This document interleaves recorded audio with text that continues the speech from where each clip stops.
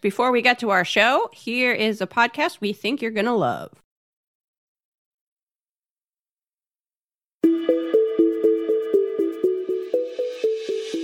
Do you want to know about crimes and cases that you haven't heard anywhere else? Are you interested in the stories of missing people and unsolved cases? And do you love UK true crime? The Unseen is the podcast for you. Every fortnight, I, Caprice, take you through the stories of those that have been forgotten about, the stories that deserve attention, no matter how little we know or how long ago they happened. Everyone deserves to have their stories told. You might not already know the cases, but you won't forget them. Find The Unseen on all platforms wherever you listen. I can't wait to have you with us next time.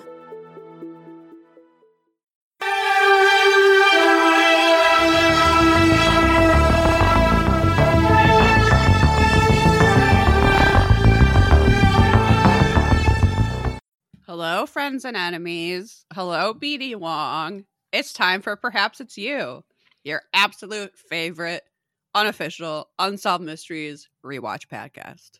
My name is Liz. My name is Samantha. And we're here to depress you by talking about the original Robert Stack episodes of a real classic, a real tentpole of American television, Unsolved Mysteries. I really wish we did a podcast about anything else today because I will be starting us off and it's so sad. It's so sad. Yeah. Why didn't we have a cartoon rewatch podcast? We could be talking about Bots Master right now. We could be talking about literally anything else. We could just not even have a podcast. We could be doing anything Wait, else. what? Is that a possibility? We didn't record on Sunday, and I watched a cemetery tour, and I went to an amazing estate sale, and it was only like 2 by the time that was done, and I was like, this is what having a free Sunday is like. If you don't have a podcast, what a lovely world to be in. It's easy to forget what that's like, but it really is lovely on a spring day. It felt so luxurious. Mm-hmm. Well, anyway, here we are. I do have a couple updates. Oh, good. One is a very important update, which is that we have some new shirts. And they're really high fashion. Oh, you're going to see this on the runway, no doubt. Yeah. I think Prada is going to be stealing these looks for themselves any second. Possibly because I originally stole this idea from Little Nas, who made a t-shirt that said something like, I watched the Little Nas video and all I got is a lousy t-shirt and now I'm gay and love Satan or something like that. And I was like, that's hilarious. That guy's grasp. I mean, I realize he's only like 12 or 21 or whatever he is. He's a little baby. Basically a child. A child, but his grasp of like trolling as marketing. It's a thing of beauty. No one internet's better. Yeah, it's just so good. And he knows how to use the internet in a way I'll never understand. Yeah, it's just an extension of his being, really. Yeah, so witty, so hilarious. I wish him only the best. But anyway, I saw this shirt and I went, that's hilarious. I love that people told him that he was going to hell. And he was like, all right. And so then he made a sexy music video about going to hell. And then everybody was super mad about that. So then he made a t-shirt about how watching the music video would make you gay and love Satan. That's amazing. And I was like, well, doesn't our podcast also make you love Satan? But I didn't know that I could claim that our podcast makes you gay. I mean, maybe it does. Let me know. I would love to know. But I hope it has. I would be very honored. I would be proud. But that's not something I can confirm at this time. So I decided we needed a t-shirt that said, I listened to all Unsolved Mysteries and all I got is this lousy t-shirt. And now I'm a huge bitch and love Satan. Which seemed like a more accurate reflection of our brand. Mm-hmm. I agree. And probably we've helped someone become maybe not Maybe they were already a bitch, but then they became a huge bitch.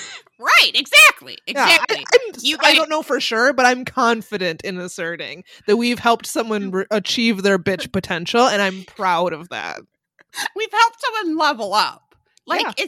anyone can be a bitch, but can you be a huge bitch? You might need this shirt. That's what I'm saying. It takes some special talent, and I really feel like this podcast is helping people get there. So if that's you, get this t-shirt. Yeah. And if our podcast has made you gay, I'm happy to make a different version of it just for you. That'll take me to please. It will take me like 2 minutes. So because it's literally words. It is a lousy t-shirt, but you're gonna want one. I mean, mine came in the mail today. I got literally the largest size.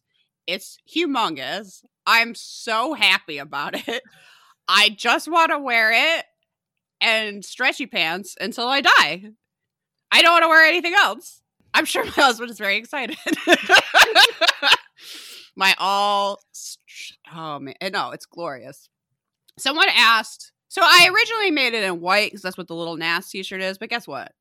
Maybe you'll wear a white t-shirt for Little Nas, but in general, no one wants a white t-shirt. So that also did come in gray. But then people pointed out, Liz, I'm kind of a slob, which I myself am. I spill food on myself like every day. Need a darker shirt. Don't worry. I made those then. And then people were amazed me by actually buying them. Very quickly. People were like, yes, I will take 3 and I'm buying them right now. And I was like, whoa. I am a huge bitch. I do love Satan and I need that on a t-shirt. And that t-shirt should be purple. And I was like, okay. So all of those people are now my best friends. I give them all 5 out of 5 Robert Stacks. If you have that shirt, I mean, bless you. You're amazing and you're a fashion icon. I also then asked, is there any other random nonsense people would like on a shirt? And someone suggested a Hello Friends and Enemies shirt. So we now have one that says Hello Friends and Enemies and also BD Wong. So if that is an item of clothing that you need in your wardrobe, I realize BD Wong might not really be on Twitter. I need BD Wong to like retweet or something. Okay. I only somehow recently found out he's on Instagram, and I don't know why I've been living under a rock. You sent me an Instagram post from his Instagram, and I was shook, and also did not know how I haven't been following him this whole time. Yeah, how am I not only following? Like, I should be following one person, and it should be BD Wong. I don't know why I bothered to follow anyone else. Also, I immediately learned, he posts some good pics. Also, I'm about to clean out my Instagram feed. It's going to be BD Wong and that squirrel, and that's it. What else do you need? Nothing. And I learned that he can knit, and he's been knitting since he was like 5 years old, so he's super good. That's hot. We're basically soulmates. Yeah. I did tag him in a post about the shirt, so maybe his like assistant's assistant will see it. Hi to them if they're listening. Hello. Please let BD Wong know that we dedicate every single episode to him. Please. I think he might. His response to that might be like, do I need a restraining order? Not sure he'd be pleased about it, but whatever. It's flattering. I would be flattered.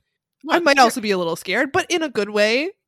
That's just, look, it's the double-edged sword of fame, Samantha. We're going to have to deal with that when this podcast gets huge.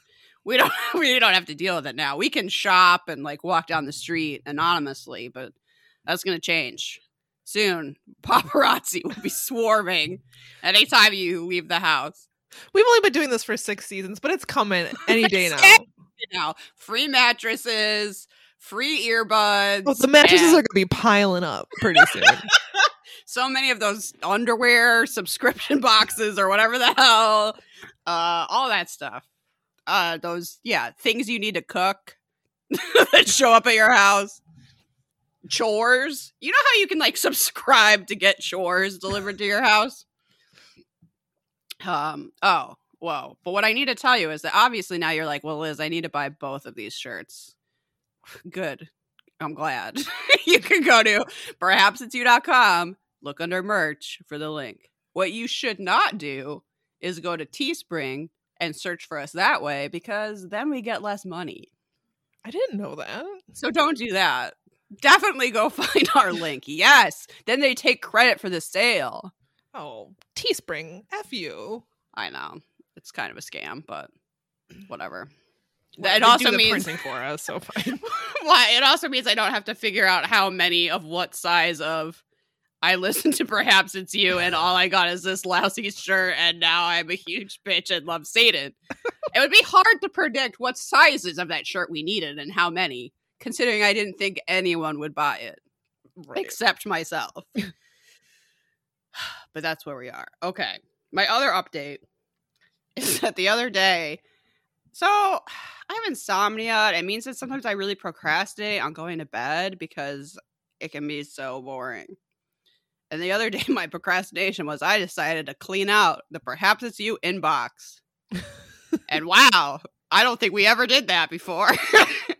So my apologies to you if you have ever emailed us and we never got back to you. Something that's definitely happened. 100%. But I mean, is anyone good at email? I don't know. I mean, kind of think no. Things just got lost in the shuffle sometimes. Clearly, like, one of us would read something, think the other one needed to read it, and then nothing would happen at all. I am most sorry that I think we might have skipped a couple of your paranormal stories. That is a bummer. I'm going to have to do some forensic digging and see if there's any good stories that we haven't read on the air. If you're like, oh, Liz and Samantha didn't think my story was good enough, that's probably not true. It was probably in the wrong folder. Well, the problem with the paranormal stories is we never wanted to read them ahead of time. Yes. Because we wanted to be surprised and read them together. But I think that means that we've sort of maybe forgot to flag them, because you forget those emails are there and then other emails pile up on top of them. So if it's not carefully cataloged and flagged and put in a folder, which I'm just not that organized, I don't know that anyone is, sometimes they might get lost. It just means that we also don't know if we missed one because we've never read them before. We read them on the show. So there's your incredibly scary story just lingering in the email box because we don't even know it's there. Yeah. So I have my apologies. I'll have to re-listen to the Listener Stories episodes and then take a good hard look at our inbox and see if we missed anything. But those people have probably quit listening. They got so mad, but you have my regrets. Still read their story. Yeah. Okay. Did you have any updates, my dear? Nope. Yeah, that's fair. It's a weird, tense time here in Minnesota, and Samantha's just driving away on a motorcycle. She's like, I've had it. I'm out. Sorry, a really loud motorcycle just went by. Well, that actually fits into our first story, which involves a lot of motorcycles. I'm gonna warn you right now. Just drive by my house. I thought when I saw the little thumbnail of this on YouTube, I was like, ooh, good, a biker mystery. We're going to have great fashions and we're going to have some hilarious phrases from Robert Stack, and this is going to be so fun. There's going to be so many denim jackets and big hair. Yeah, I thought the same thing. I was pumped. Turns out this story is depressing as hell. I hate it. I watched it, couldn't watch the rest of the episode because I was in like a depressive slump. It's a bummer that this episode sucks because there's an iconic mustache in this episode that we've been waiting for. Mm-hmm. And we'll get to it. But it's momentous. It's a momentous mustache. It really is. This podcast, it's like a foundational mustache to this podcast. This is a big deal, people. It's very important. But this episode sucks. This is no Magic Rock, which is disappointing. No. It's doing a disservice to this mustache. I'm kind of mad about it. Also, I was not wrong about the biker fashions. They rule. Unfortunately, this mystery is so sad that I'm like, do I even want to live on this earth? Maybe I should get sent to the moon. And also not wear an oxygen mask because I don't want to be a part of this. Okay, let's go. I'm going to try to do justice to this. Our first story is a missing person. This is the Amy Billings case. And this is season 6, episode 13. Oh, yes. Thank you. Did we say that? Probably no. So we are somehow already on season 6, unlucky episode 13, that I hate. And you can watch it for free on YouTube. And I think I just said Billings, but it's Billing. Amy Billing. So Robert Stack starts off by telling us thousands of people are reported missing every year. Most come home safely within a few days. There are those who do not are eventually presumed to be dead.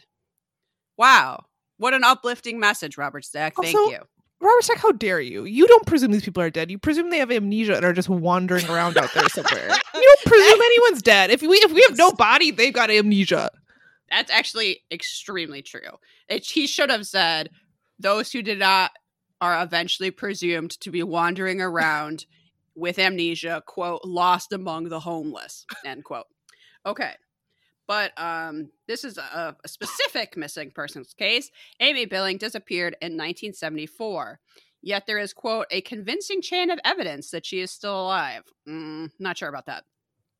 And it is one of the strangest and most provocative cases we have ever profiled, says Robert Stack, which is true, because I really, originally watching this, for most of it, I was like, this is bogus. This is made up. I don't believe any of this. This is fear-mongering. Yeah. This is like, ooh, biker gangs. Ooh. That's exactly what I thought until literally like the last second of this segment. And then you go, oh, shit. This might have happened. I hate the world. I don't know if there's a term for a panic, pre-satanic panic that's like biker panic.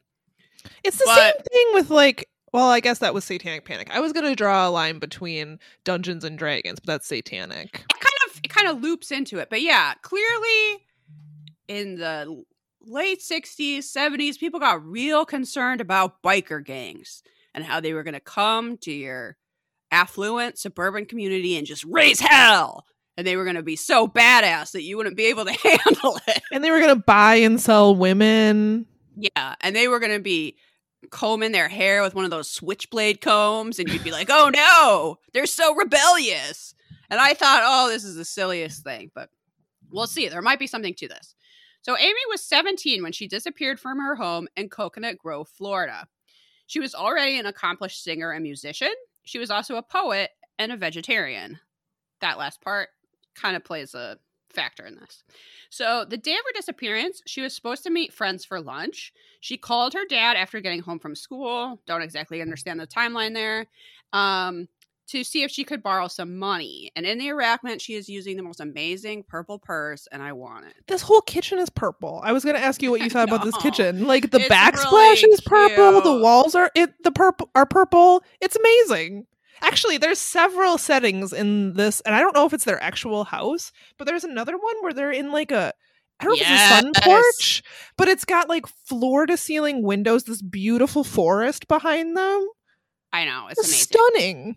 Fucking HGTV is my nemesis. That channel is sponsored. You'll notice half of the commercials are from like realtors because they encourage you to do all these things that will very slightly may increase the value of your house so that realtors can make, a bigger cut. And they decided, everything should be all white and beige at all times. And then we don't get resale value. Cool that's what shit like this. And it makes me so sad. Oh yeah, they had like a rust and red shag carpet. Yeah, that's like a cute sunset. Little circle. Yeah, it looked like a sunset with this cute little circle coffee table. I loved it. I want a room just like that. Had style. They had preferences. They weren't just talking about resale value. They were actually enjoying their home that they lived in. Anyway, total tangent. So Amy was supposed to swing by her dad's office to borrow a whole $2 for her lunch. She never arrived. By dinner time, her mom was worried enough to call one of the friends she was supposed to meet, and her friend was actually quite angry that Amy had never arrived. This was clearly unlike her. It doesn't seem like Amy was a flake. Amy seems like she was a reliable person. There is a mustache on Amy's brother, which is very puffy. Oh, also I'm sorry, Amy's brother, but he has this horrible braid over one shoulder. Look, he was probably proud of that braid, but it looks scratchy and there's a lot of split ends. I don't know. It's not great. So that whole look together ended up called the Oh Yikes. And I don't feel great about it, but That's the way the cookie crumbles. And then, yes, we see this reenactment in this amazing 70s living room with the sunshine type shag rug. And it's beautiful. But moving on. The family soon got a phone call. I think they set up an anonymous hotline for Amy's disappearance. They took this very seriously. They did not try to tell anyone that Amy just went off to start a new life. Thank Christ. So, the family soon got a phone call from someone claiming to be in a motorcycle gang known as the Outlaws. The most generic name of a motorcycle gang I've ever heard. Try harder.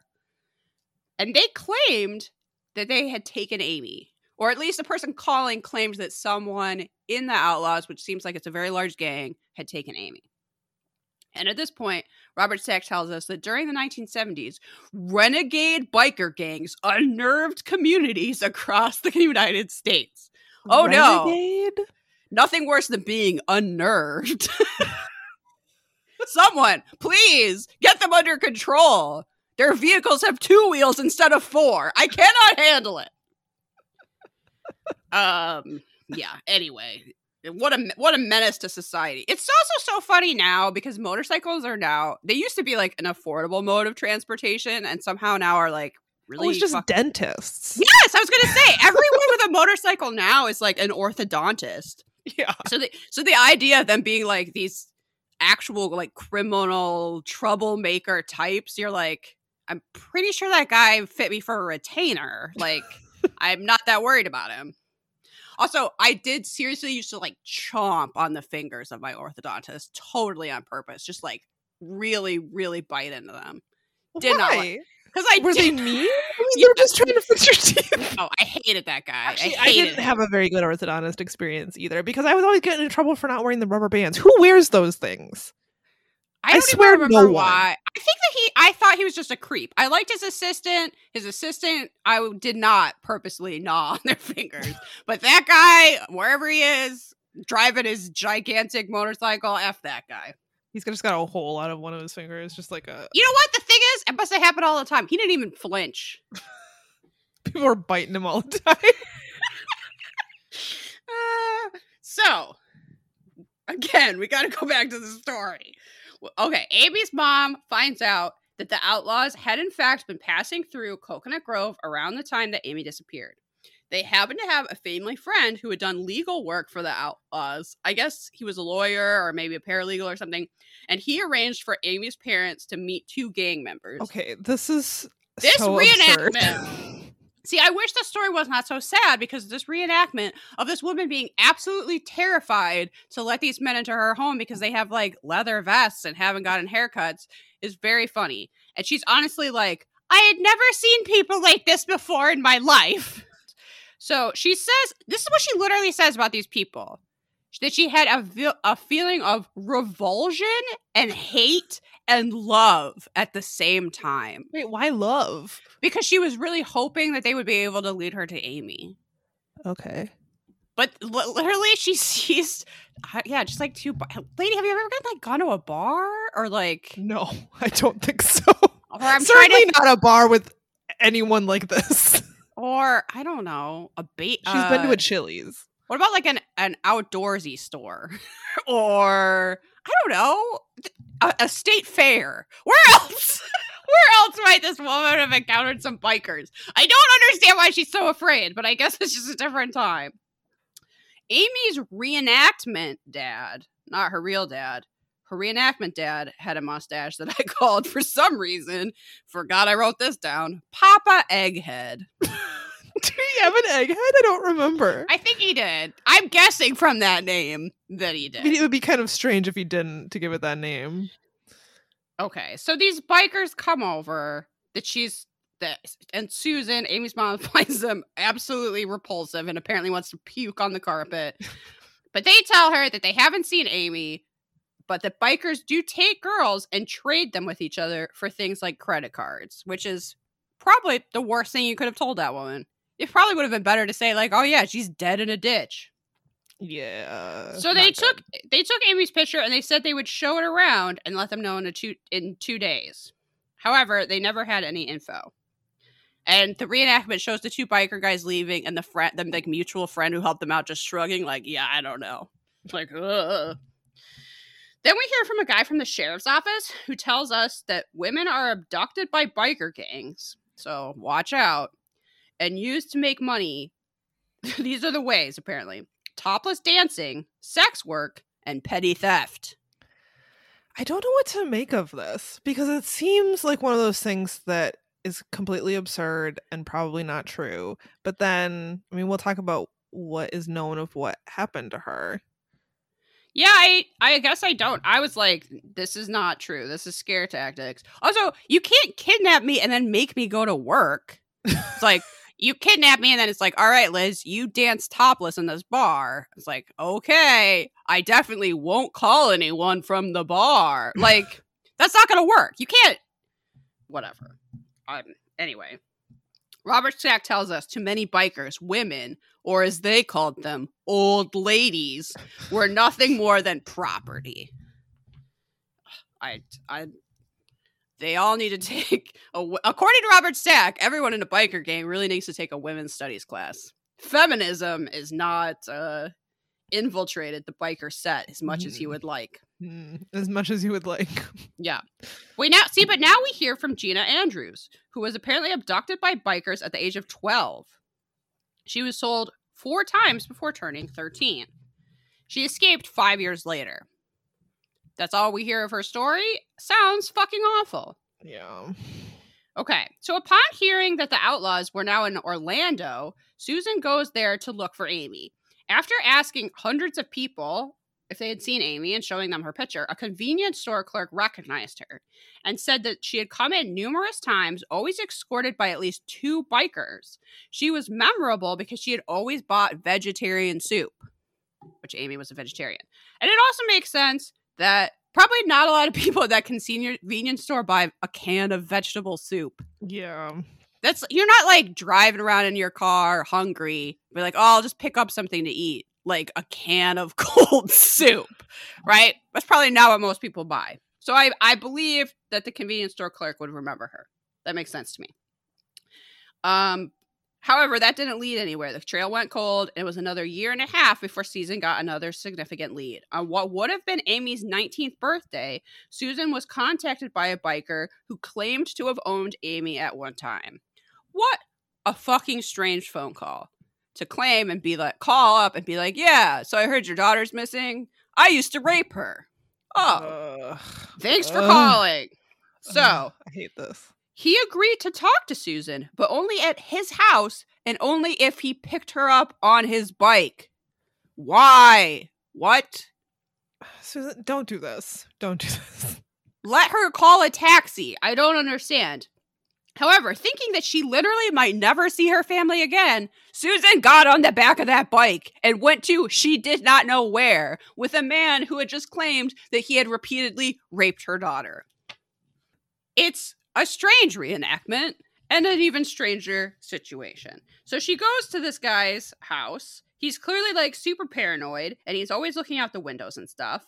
It's a very ridiculous reenactment.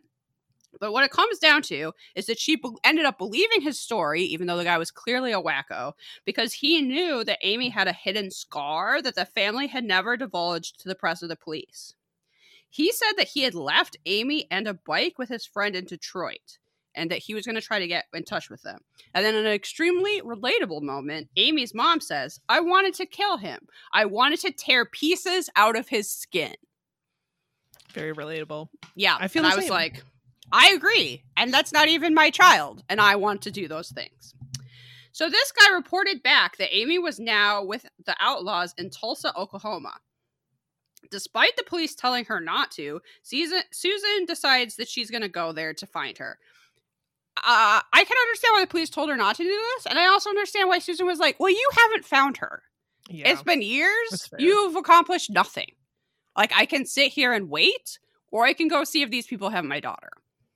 So she goes to Tulsa to meet this creeper that she went to his house.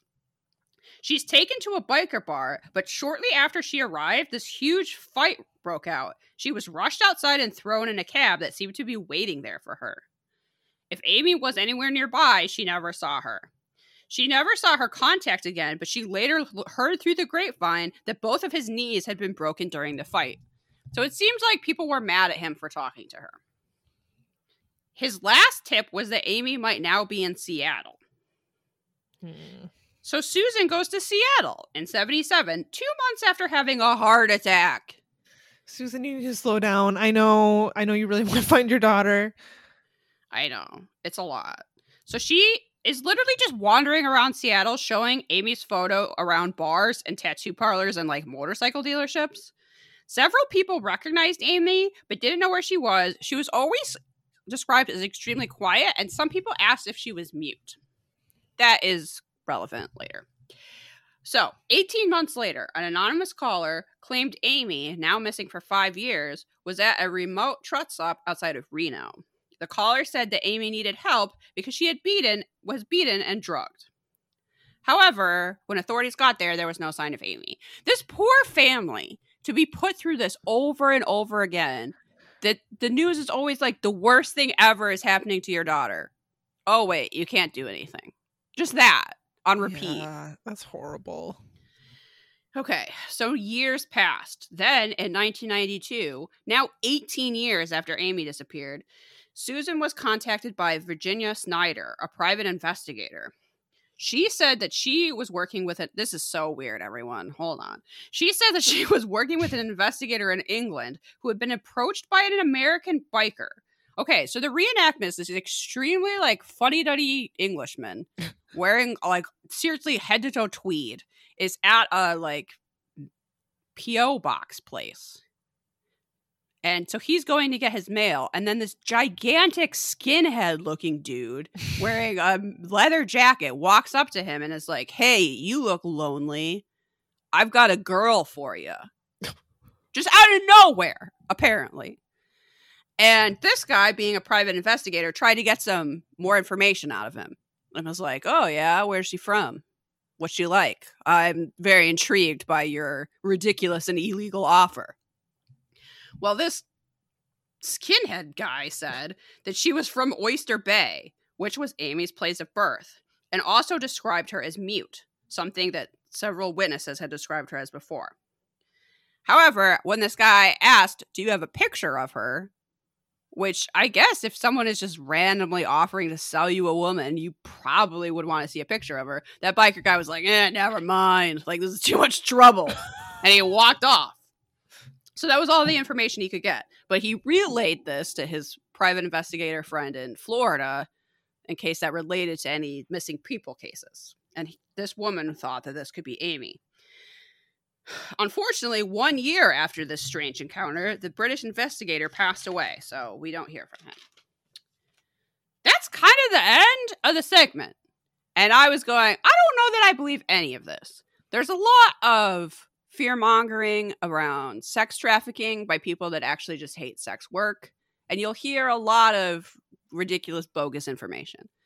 Samantha and I have been told numerous times that women are being sold out of ice fishing huts on frozen lakes.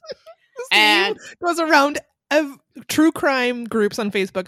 Fortunately, I've purged my Facebook of these groups, and so my life is better for it. But every winter in Minnesota, you get this meme where women are being bought and sold out of ice houses. If you're okay, people who live in warmer, nicer places than here, an ice house is a house or like a shed. Like a shack. It's barely anything. It's just 4 walls and a roof. It depends. Some people get real serious about their ice houses and have electricity and TVs and shit. That's not normal though. Usually it's just a shack on a frozen lake, and you drill a hole in the ice and you fish. And this is where people think women are being bought and sold. Just the idea that you would have to walk out on a frozen lake. Think how exposing that is. So you're like walking out. There's literally nothing else around because it's a frozen lake. And then you're kidnapping someone. It just doesn't make any sense. This has been debunked so many times. It's the same meme that goes around about people being sold in Walmarts. It's just not happening. It's not happening. No, there is, unfortunately, human trafficking. Usually it's associated with labor, but there is sex trafficking, and of course that's like the scariest, most awful thing you can think of.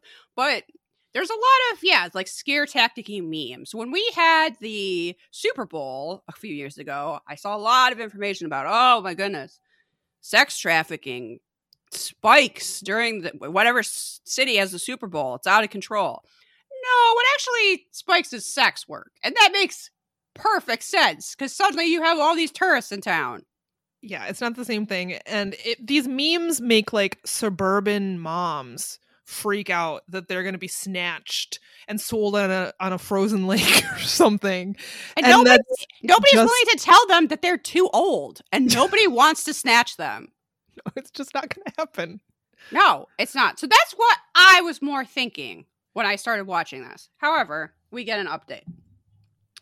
In a deathbed confession, a former member of the biker gang that kidnapped Amy said that she had been drugged, raped, and killed soon after being abducted. Police were able to verify some details of the biker's account. Okay, so that's what Unsolved Mysteries tells us. That's terrible enough. There's actually more information on Unsolved Mysteries Wiki. We have two possible suspects. Unresolved, according to Unsolved Mysteries Wiki. Following Amy's disappearance, her family received multiple harassing phone calls from a man who claimed that she had been held captive by members of a sex ring. Oh my God, what is wrong with people? He tormented Susan for over 20 years, often calling her through payphones. However, in 1995, he used a cell phone to make harassing calls, and FBI agents were finally able to trace the call to a man named Henry Johnson Blair, who worked for the U.S. Customs Department. He claimed that his obsessive-compulsive disorder and alcoholism caused him to harass Susan. No. Oh my God. Can you make 20 years of that? But eventually, technology was able to trace phone calls. So he claimed that he never knew Amy, and basically that he's just the worst person out. Oh my God. Anyway, he claimed he had never known Amy. He was sentenced to a 2-year prison term for harassment and lost a suit to Susan, who received a $5 million settlement. However, despite claiming not to know Amy, he is considered a person of interest in the case. In one of Amy's photos, there is a white van that is identical in color and model to one that he owned in 1974. Also in her diary, she described a man named Hank who wanted to take her to South America at the same time Blair's job as a customs agent was sending him to Argentina. Interestingly, his nickname is Hank. Officially, he has not been positively linked to her disappearance, and he proclaims his innocence. So that's suspect number one. Then we have what was referred to on Unsolved Mysteries. In a deathbed confession in December 1997, Paul Branch, a former member of the Outlaws, claimed that she had been drugged, raped, and killed at a, quote, party within hours of being abducted. He claimed that her body had been thrown in the Florida Everglades. Police were able to verify several details of his account.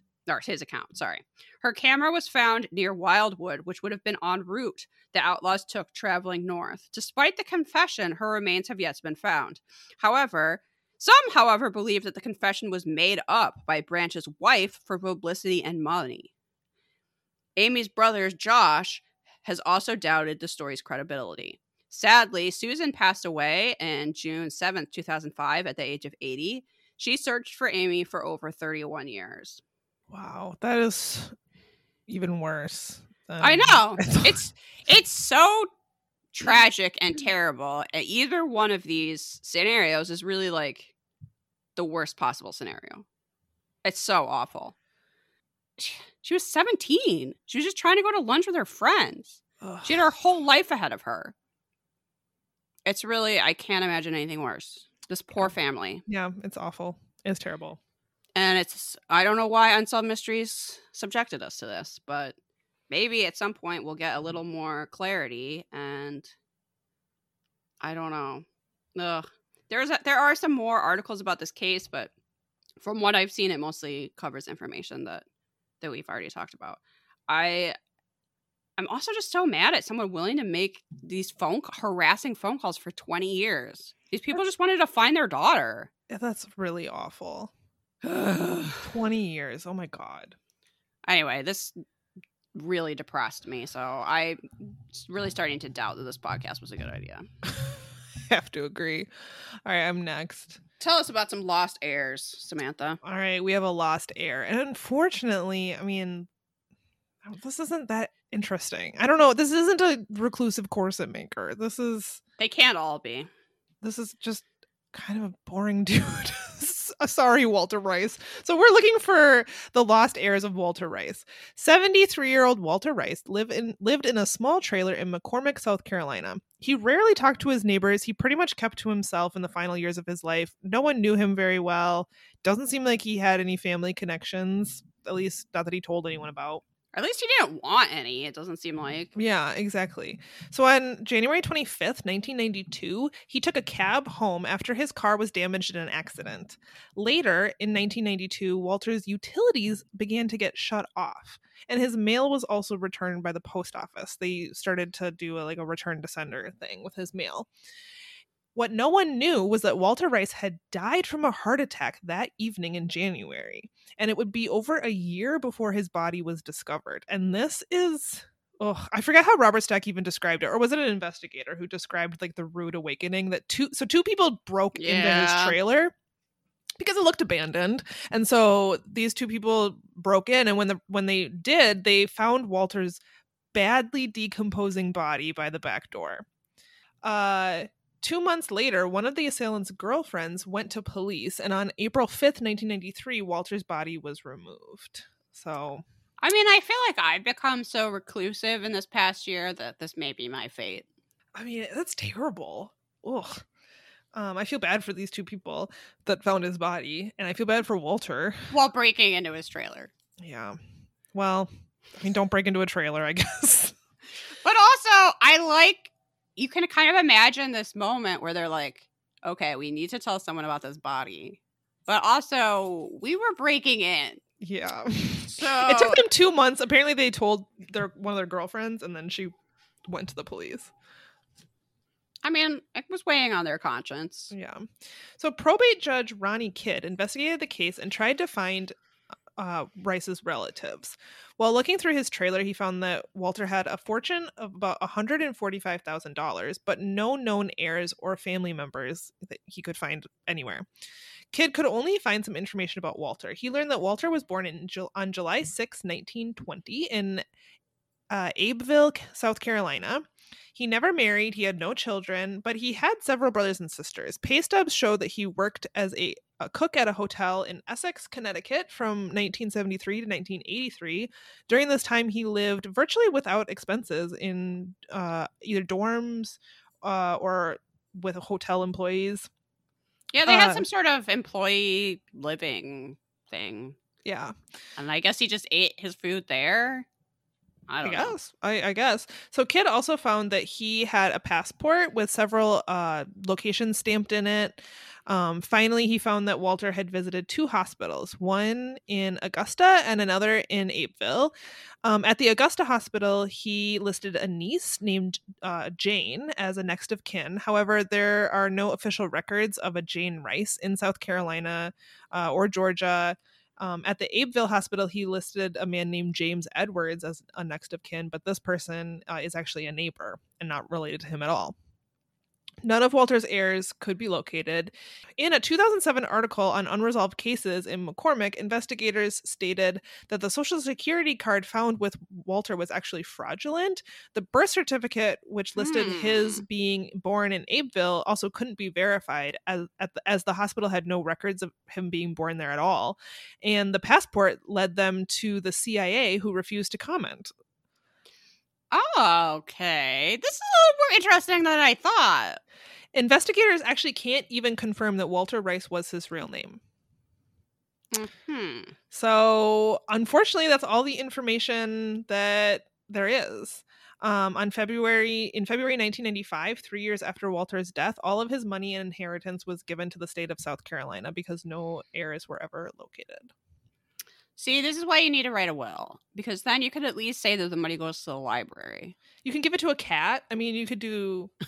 You could give it to us. You could give it to us. You could give it to, a museum, or I don't know. I would be mad if just, the state got my money. Yeah, it is kind of a bummer. I want to know more about him. He seems like maybe he was a mystery man or something. I think I was thinking he like definitely didn't want contact with his family, and maybe they were a bunch of jerks. But now I'm wondering if he couldn't contact his family, Maybe. like he was in witness protection or something. Yeah, but why would the CIA not comment? I'm fascinated by that. Because they're jerks. Who knows? Well, could be. Okay, I have another missing persons for you. This is the case of Oliver Munson, a school teacher with a passion for fixing up cars who lived in Baltimore. In January of 1983, he got, quote, the car of his dreams, a fully loaded Datsun 240Z. Everybody just keeps referring it to as a Z car. So that means anything to you. Little did Oliver know that the car had actually been stolen 3 months earlier, and he bought it from Dennis Watson, who was the head of a major car theft ring. Dennis Watson ran an auto shop that was really a cover for a chop shop. Some cars were stripped for carts, and others were sold with false paperwork, such as the one that Oliver bought. For weeks, authorities had been building a case against Watson. On March 16th, 1983, they decided they were going to finally arrest him. So they raided the place, and the police discovered fraudulent paperwork, partially dismantled cars, and stolen vehicle ID tags. Some of the paperwork that was on the premises was from Oliver Munson's recent purchase, which is how they got in touch with him. The police, unfortunately for him, confiscated his car as part of the investigation. Munson was notified that he would have to testify as to how he bought the car and that he thought it was legitimate and stuff like that. He was apparently nervous about testifying, which I don't blame him, and was supposed to occur February 16th, 1984.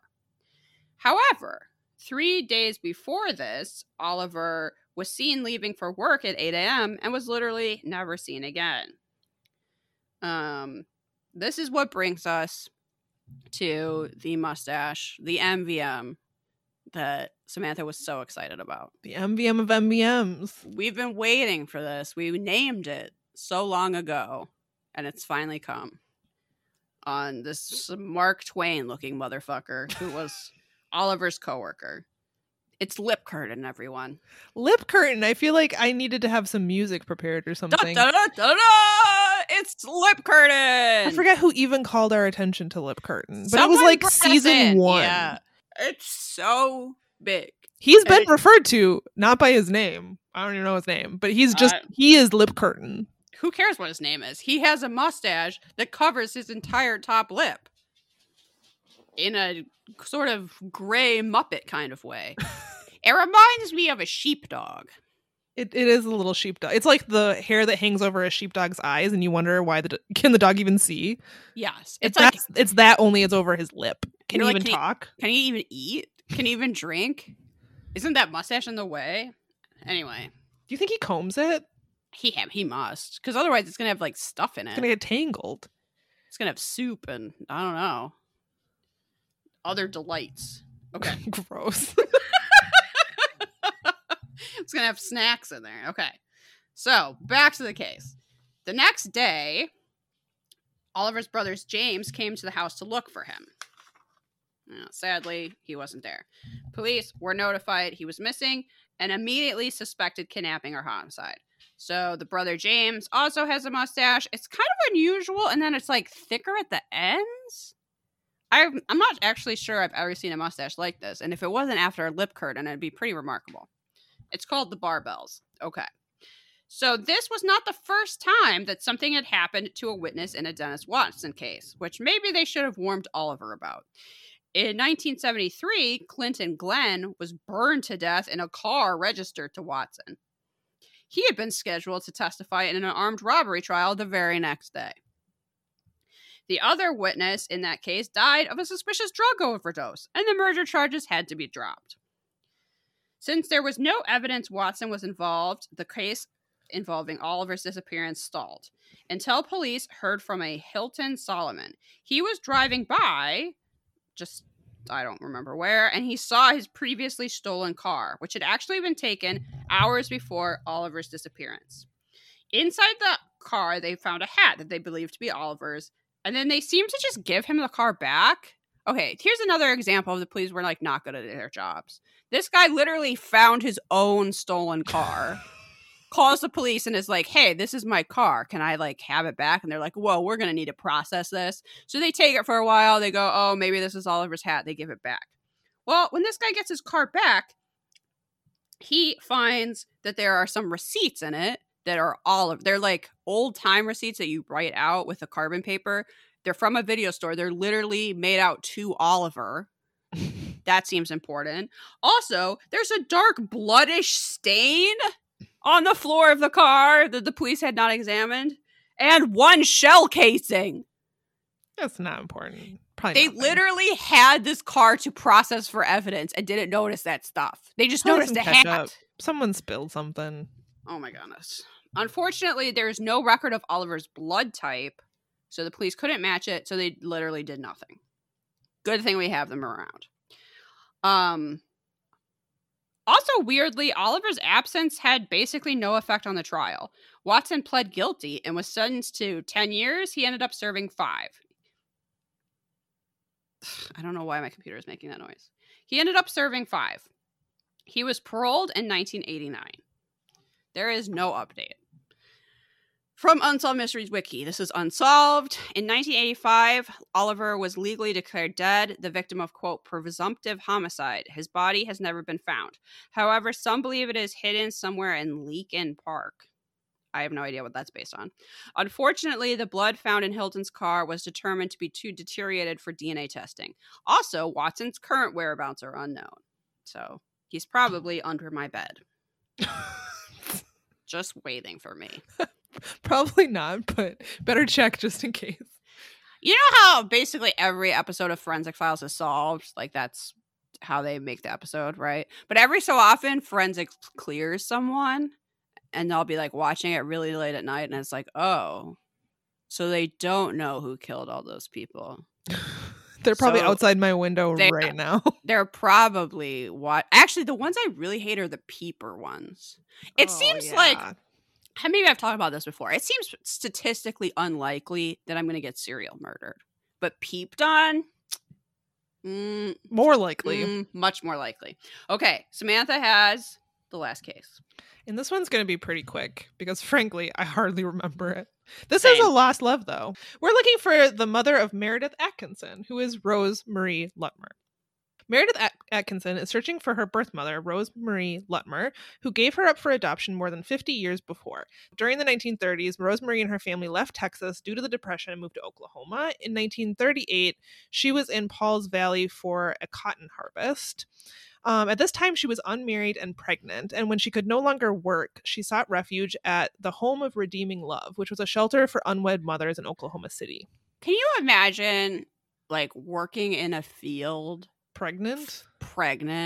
I can't even imagine being pregnant and like laying on my couch. I know. So no. The reenactment, they said she was working like 16-hour days or something ridiculous, and they show this extremely pregnant woman like hoveling in the field, and I'm just like, oh my god. I can't imagine. Poor woman. What a horrible circumstance. Mm-hmm. Yeah, so Meredith was born at the Home of Redeeming Love on July 16, 1938. And Rose Marie, at this point, had no choice but to give her up for adoption. I mean, absolutely. Absolutely. What? Yeah, this is a horrible situation, and it was her only choice. So Meredith grew up in Oklahoma and Texas, the only child of her adopted parents. She was not told that she was adopted until 1990, 52 years after she was adopted. But the way they phrased it was that a relative told her. And I wrote down, do you think that relative was supposed to tell her? That didn't cross my mind until now. Maybe because not. They didn't say her parents told her. It sounded like it came out. I want to know the story behind that. I know. Fascinating. There's probably some juicy goss there. So, 52 years after she was adopted, in August 1991, she returned to her birthplace to look for clues about her past. She found her birth certificate, which listed her birth name as Mary Ann Lutmer. She learned that her mother was of Irish and German descent, and that she had one sister and 4 brothers who were all field workers during the Great Depression. Meredith and her husband returned to Arizona. Several months later, they received a letter from the home that Rose Marie had written in 1940. She asked the home to send her a picture of Meredith. At that point, Meredith realized that Rosemarie did care for her and had thought about her often. Of course. I don't. She was a victim of circumstance. She had no choice but to give her up. So it, of course, makes sense that she thought about her and still loved her. She was having trouble even feeding herself. A lot of people were during the Great Depression. Right. So you don't want to inflict that on a child. Yeah. So she wants to find her mother, and Unsolved Mysteries tells us that she wants to tell her that she understood the situation that she was in and wants to tell her that she forgives her. She's been searching for her ever since. So there's a little bit of confusion about her name because some sources listed her name as Ledbetter. So her mother's name could be Rosemarie Lutmer or Rosemarie Ledbetter. Fortunately, this case is solved. So a private investigator named Glenda Allen was watching the broadcast and called Meredith. Glenda agreed to take on the search, and just 1 month later, Rosemarie, now 78, was found. Though she had been in failing health for several years, she was anxious and happy to hear from her long-lost daughter, and in September of 1994, Meredith and her 2 children traveled to Arizona, from Arizona to Philippe, Oklahoma, to be reunited with Rosemarie. At the reunion, she was also able to meet several aunts, uncles, and cousins. The reunion is really cute because you can see her tell her mom that she's actually a great grandma. Yeah. And it's so sweet. They're so happy.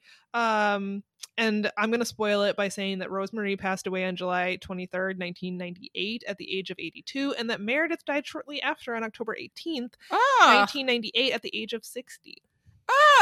So sorry, but they were at least reunited. It was very sweet.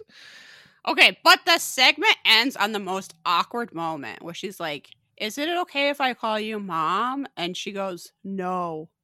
And then that's it. And then she just laughs awkwardly "Ha!" And then they just freeze it. That's how Unsolved Mysteries decided to end that segment. Somehow I had checked out at that point. I was so over this episode. I don't even remember that. No. She was like, "No." Okay, to be fair, this woman is quite elderly. I think she knew what was going on to a degree, but maybe she wasn't fully comprehending that question. But she really did just go, "No." And then the woman just laughs "No." The end. Oh my goodness. Wow. So there we go. Season 6, episode 13 comes to a awkward close.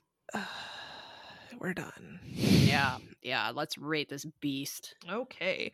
Mysteriousness. Actually, pretty mysterious. I really wish we knew what happened to Amy, and I wish I could murder and rip pieces of skin off whoever did it. That would be nice, wouldn't it? We also don't know what happened to Oliver. No. There was never any heirs of Walter Rice identified? Yeah, was Walter in the CIA or what? So, very mysterious. Thumbs up. Reenactments? Okay, I'm conflicted about this. These biker reenactments are hilarious. They shouldn't be, though. The story is very sad. It's true. I think I still have to say thumbs up. I think I still have to say thumbs up, but I'm probably going to hell. We already knew that. This is an objective rating system, Liz. Objectively, the reenactments were good. You're right. Thumbs up. This is the most scientific and objective rating system in existence. Yes. We're scientists. Yes. Okay, fashion? Objectively, again. Amazing. I think good. Amazing. I love big hair. I love a leather vest. I love a woman frowning. I love that. I love the fact that fashion can be so powerful, it can unnerve someone to their core. That just based on what these people were wearing, this woman was ready to faint. The power of that is incredible. Very powerful. Thumbs way up. Yep. And Robert Stack. Unremarkable. Yeah. I feel as the series goes on, he's kind of checked out a bit. Is that fair to say? I think so. I don't know that he really cares so much. He's just let those checks cash. I got yachts to buy. You'll find me on the yacht having the threesome. Yeah, thumbs drinking with a dry martini in each hand. He's in his foyer. Yeah, in his gentleman study, smoking 3 cigars at once. I assume. So, yeah, I don't know. Sideways. Right. Who cares? Another objective rating system is our Robert Stack scale. From 0 to 5 Robert Stacks. Where do you put this one? So remember when someone said that our podcast made them want to die? I do remember that. That's kind of how I felt about this episode. It Yeah. kind of made me want to die. I feel so bad for Amy and her family. It really makes me wonder if the human experiment was worth it at all. Is that good? Is that bad? I think that's bad. That sounds bad to me. Yeah, why would I even ask if that's good? It's clearly terrible. Is that a reflection of the quality of the episode, though? I mean, this is the problem. We never really clearly defined how we're rating these. It was based on like whether we would want to watch it again, whether we would show our friends. I mean, in that case, no, 0. Yeah, negative but it's not, 20. It's not like terribly done. I think I'm gonna give it a 2. Okay, I'm never watching it again. It's probably gonna haunt me. Yeah, I agree. Poor well, Amy. It's over now. We'll never speak of this one again. Poor Amy. I hope her ghost is strangling her assailants while they sleep. I hope so too. Peeling off their skin, if that's possible. Yeah. What a thing to say on television. I love it so much. I wanted to tear off pieces of his skin. I was like, yes, I relate to you now, woman that can't have bikers in her home. We understand each other. Oh, so sad. So sad. Okay. Well, it's over now. We'll throw that one in the pile with the orphan train. Alcatraz. Never speak of it again. Oh, I would like to thank my friend Megan, our resident librarian, who hilariously sent me a sticker from Alcatraz. So that will be going in our shadow box here. It's a nice little decal of one of our least favorite segments. And you're thinking, I'd like that segment. And then I ask you, are you a dude? Because I'm guessing you're a dude. Yeah. Maybe there are some women that love that Alcatraz segment, but I'm guessing it's kind of like The Godfather. It's a small portion of the fan base. But what am I going to recommend today? That's the real question. That's our little palate cleanser. We'd like to end the episode with some recommendations. And also pretend that we're influencers. And that we're going to make millions of dollars, like Toddy Westwood. Just putting on makeup in our homes. Oh, what a delight that would be. No, I'm recommending a book that Samantha also read. I'm recommending Broad Strokes, 15 Women Who Made Art and Made History in that Order by Bridget Quinn. So this is a nice short read also, which I appreciate. And there are pictures, which you don't always get in books intended for adults.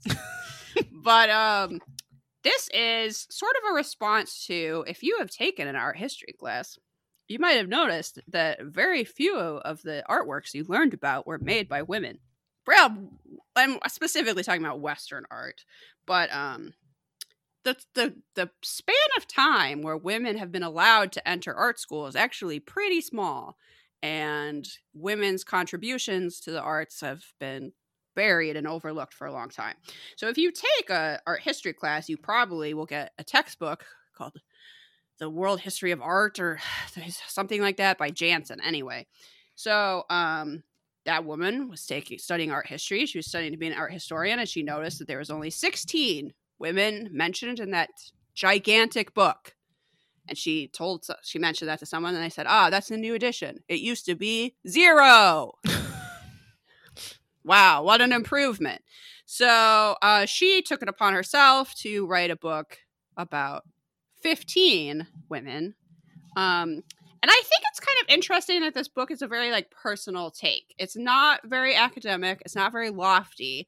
It's like female artists that she's very passionate about and that she wants to like share that passion with you.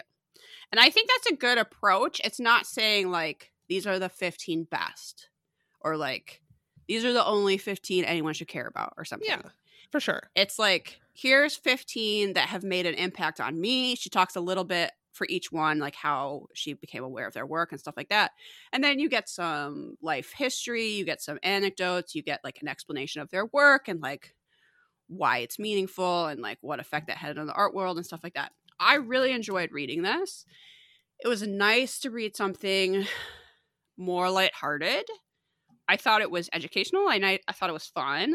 It did have some artists I wasn't really familiar with, so I did learn some things, and there are just like interesting tidbits and factoids, and it's not dry like a art history book you would read for school. So I did really appreciate that. I picked this out to read because I was interested in reading something about art history, and I noticed when this came up on like Goodreads or Amazon, I noticed that it had mostly very good reviews and then a handful of 1-star reviews. Did you look at them? And I did look at those 1-star reviews, and they were all old biddies complaining that the book contained swearing. And then I went, That's how you know it's good. This is the book for me. I will absolutely be reading this, I said. And I ordered it from the library immediately upon reading that. From those reviews where these people were scandalized and they were like, this woman doesn't care about art or she wouldn't be cursing. I thought this book was going to be like, sit down, motherfuckers. This is the best goddamn painting you ever saw in your goddamn life. There's probably like 2 swears in it. There's not even that many. I think one of them is badass, which doesn't even count. You can say that on TV. So old biddies, calm down. Yes. And also to say this woman doesn't care about art when this is such a like passionate book. Ridiculous. But so no, there's not nearly as much swearing as if say I had written the book. But that is why I picked it up. What did you think about it? I loved it. I listened to the audiobook. I didn't realize that it was illustrated and that there was photos. And I regret, after I had gotten the audiobook, I regretted not reading it. But I did enjoy the audiobook. The narrator was really good. And I enjoyed hearing my favorite part about the book, which I loved it all. But my favorite part about the book was how she described each painting. Or each work of art. They're not all paintings. How she described them. And also there were some where you could clearly tell that if you looked at this through a female's perspective, through a woman's perspective, you saw the painting completely different.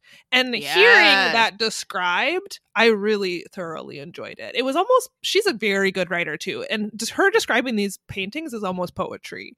Like it's really beautiful how she does it. And she's extremely gifted and also very well educated in the arts. So I really enjoyed it. I do wish I had read the physical book, and maybe I won't rule out getting it, but I really liked it.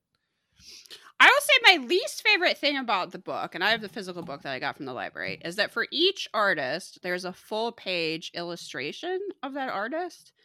It's done by I don't know who, but I don't like them at all. Oh, you don't? And no, and sometimes the artist's actual work is like kind of small. So I was like, I wish we had used this full page. Maybe I don't regret listening to the book then. Their actual artwork. I mean, if there's stuff you're curious about, you can just like that's what I online. Yeah, that's what I did. I did a lot of Googling while I was listening to the book.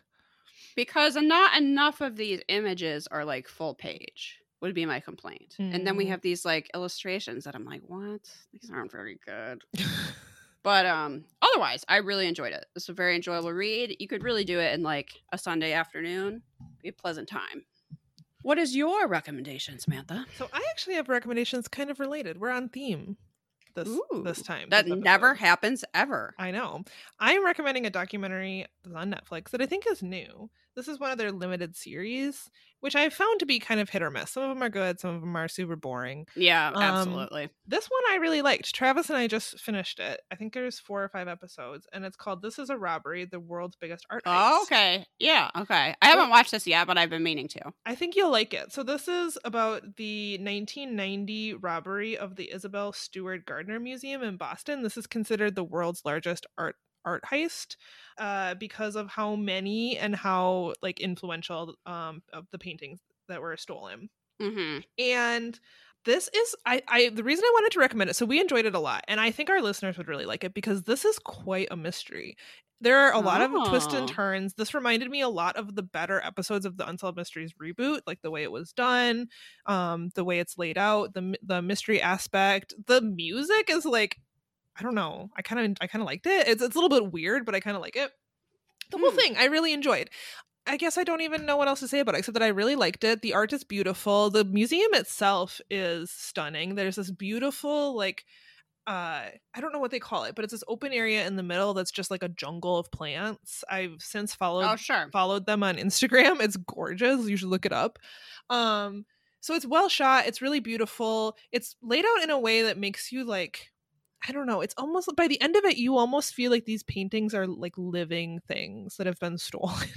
The way it makes you care about the art that is just gone. And I love an art mystery. Me too. And a heist is like, we've read a few books now for our book club about like different heists. We read that museum heist book, The Feather Thief.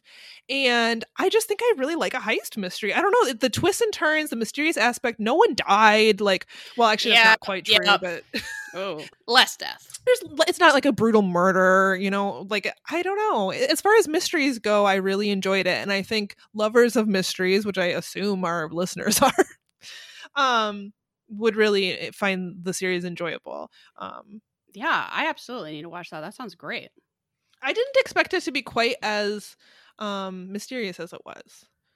Well, if anybody has any other art history related art heist recommendations, obviously we're interested. I'd love some art heist book, like nonfiction book recommendations, because after we finished that series on Netflix, I went on Goodreads and I looked up art heist books, and there's plenty of them, but none that really like drew me in and made me want to seem like I wanted to pick them up. So if anyone has a specific recommendation, I'd love to hear about it. And we do have a Facebook group for talking about books, so maybe you want to be in that. It's called Perhaps It's You That Wants to See What Book I'm Reading. Yum. Yeah. Also, as much as I appreciate a night art heist story, stealing art from museums is rude. I don't condone that behavior. That needs to be in the public eye for everyone to see. Now it's going to be in some like rich person's house and no one else will get to enjoy it. Rude. Yeah. Go rob a bank. Anyway. You know how I'm always like telling robbers who listen to our podcast, there's a lot of them. Hi, robbers. I'm trying to like steer them in the right direction.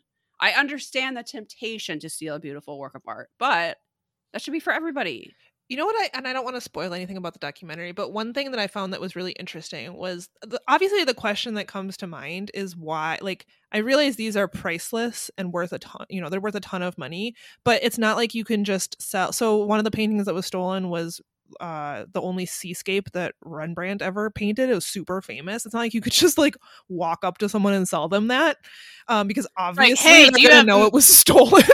Like, you have millions of dollars on you to buy some stolen artwork. Well, see, yeah, you have to have an in with someone that's gonna want that kind of stuff. Yeah, and it's not like you can display. So it's like who would do this? Who would steal it and why? Super villains. So apparently one motivation to steal art for some people, don't know if it was the case in this case, is that you could use the art as a bargaining chip. So if you were going to go down for some other crimes, you could say, hey, in exchange for a lighter sentence, I've got this Rembrandt.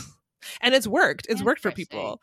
And that is another motivation why crime bosses or like some people have might steal art. And apparently this was specifically a thing with Rembrandts for some reason, that people would steal them and then use them as this bargaining chip. It's hard to beat that name recognition. It's true. This is true. So, you know, I'm not going to spoil anything about the documentary, but that's something that is, I'd never even considered that, but that's something that's put forward as a possible motivation. Okay, everyone. I think that's going to wrap it up for today. You should follow us on social media, Facebook, Twitter, Instagram. Our Facebook groups are really the only reason to still be on Facebook. Pretty much. We've got a website, perhapsitsyou.com. We've got, you should send us your spooky stories, something paranormal that has happened to you. I promise I will read it. It was at perhapsitsyou.podcast@gmail.com. Our inbox is organized now. What else, Samantha? You can give us some money if you've got a couple dollars burning a hole in your pocket. You can go on patreon.com, search Perhaps It's You. You'll find us. We've got a catalog of bonus episodes that is only going to cost you $1 a month to access. I mean, it's such a deal. It's the best deal in town.